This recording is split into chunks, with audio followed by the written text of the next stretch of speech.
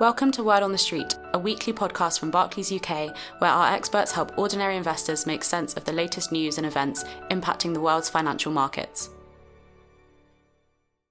As part of our aim to keep clients informed of our current investment views and how these themes affect investments, Phil Attreed, Head of Investment Consulting, talks to Will Hobbs, Chief Investment Officer, about the long-term effects of the pandemic and the latest changes in portfolio positioning. Hello and welcome to this September edition of Monthly Market Insights. I'm Phil Attreed, Barclays Head of Investment Consulting. I'm joined today by Will Hobbs, our Chief Investment Officer. As usual, we'll spend a few moments talking through the news flow of the past month and what might lie ahead for investors. So, Will, I have to admit, it continues to feel a little strange to me right now. We're here in September. My children are back at school, but things feel far from normal. The world economy is experiencing a record-breaking recession, and yet global equities are in positive territory. There has been a bit of a pullback in US equities, US markets recently, but unsurprisingly, I'm still hearing a lot of concern about bubbles amongst our clients. Is that something that you and the team are concerned about? Anything that you're worried about? Well, Phil, you're always concerned about bubbles. The only thing I would say is that bubbles tend to be a lot rarer than many of the sort of sensationalists and commentators would argue. It's a very popular headline. We're in another bubble, but often the truth is a bit different. If you look at historically, and you know how much I love banging on about history, but look historically at the evolution of prices, market prices.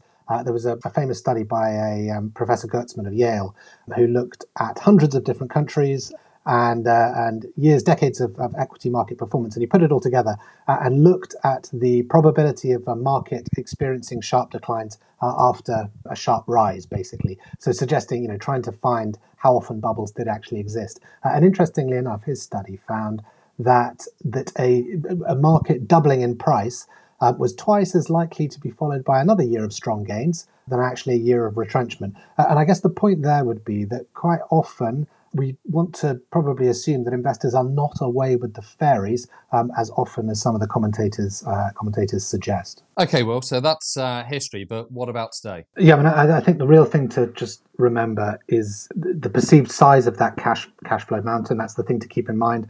That's really influenced by what else you can do with the money, that investment. And so when you're thinking about it, if interest rates are very low as they are right now, then that does flatter the size of that, that mountain of corporate cash flows that lies ahead. And if we're just thinking specifically about those tech-ish names that we're talking about in the US at the moment that people are worrying about, just remember that, the comparisons with 1999, 2000, it's a very, very different sort of context right now. Yes, there is a very concentrated market. And yes, some of the cash flow assumptions you need to make in order to justify the current levels that you're seeing in those stocks, we would say that they leave very little margin for error. But that doesn't, again, that's not a bubble. That's different. That's, something that looks a bit expensive. And we would still own some of that exposure, but just, with everything else as well. Thanks, Will. So we'll come on to that interest rate point next. I note that attention is understandably turning to the long-term effects of the pandemic. And I've seen some headlines from an academic paper that some of the central bankers seem to be citing about the global economy's response to past pandemics, stretching back over centuries. And the conclusion seems to me, at least, to suggest expectations of lower growth, lower inflation for quite a sustained period of time, decades even.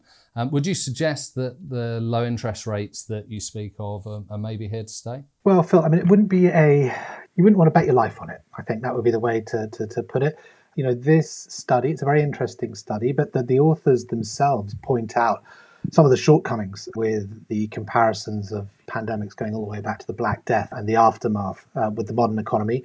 The reality is that it's always different this time. They sound like they're used as the more foremost dangerous words in investing, but it's the truth, unfortunately. And right now, if you think about it, comparisons with previous eras and pandemics, where life expectancies were much shorter and all sorts of other factors were very different, that dims, or that should dim your sort of ability to make sort of strong comparison with those periods, I think. Nonetheless, it's an interesting study. It should be an input into our thinking about the future.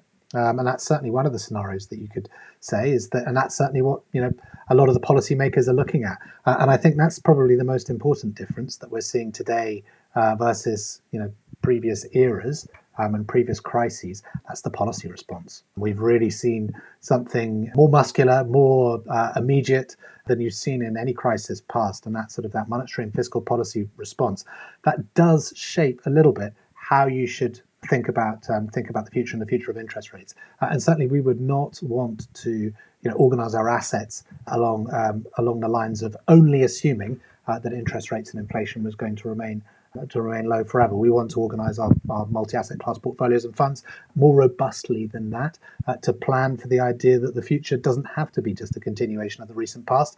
There are myriad other potential outcomes as well. And that policy response, like I say, has the potential to sort of change the regime we're in. And I think that's something that's worth considering for investors. And so finally, what have the team been doing in our client portfolios over the summer? You certainly seem to have been keeping everyone on their toes as we've seen various investment assets continue to break new ground. Yeah, it's been busy. I mean, Phil, as we've spoken about before, when the asset allocation team is busy, unfortunately, it has also, it keeps everyone else busy downstream as well. There's a huge amount of work that goes into, implementing trades and so on, and doing so in a timely and accurate fashion. And so, it's a huge group effort to get these things done, as well as the teams have done this year. The point, what we have found is we've sort of having sort of focused very much on sort of equity and equity risk early on in the crisis, sort of back in March when we added quite a lot of equity risk to portfolios at that point. We then sort of switched, as you know, more to a focus on credit risk and some of the sort of opportunities in that space. We've since dialed back one of our credit bets in sort of high quality developed world credit. We've sort of brought that back to the sort of benchmark level, and we've moved some of that into emerging market debt, as where the team still see a little bit of an opportunity there. Like I say, these trades are at the edges of the portfolio. They're about adding little performance cherries on top of that sort of the performance driven delivered by the overall kind of mix of assets that we call our strategic asset allocation. And happily, the team, they've done a great job over a number of years, and so they've persistently managed to add to performance. This year so far, no different. So it's been a great effort from the teams so far this year on that front. Thanks, Will. Useful insights as always. That just leaves me to thank you for joining us. If you'd like to hear more from us before the next monthly Market Insights, please do seek us out on the weekly podcast, Word on the Street, where we'll share more of our latest views on developments. Otherwise, we look forward to you joining us again next month. All investments can fall as well as rise in value, and their past performance is not a reliable indicator of future performance. This podcast is not a personal investment recommendation.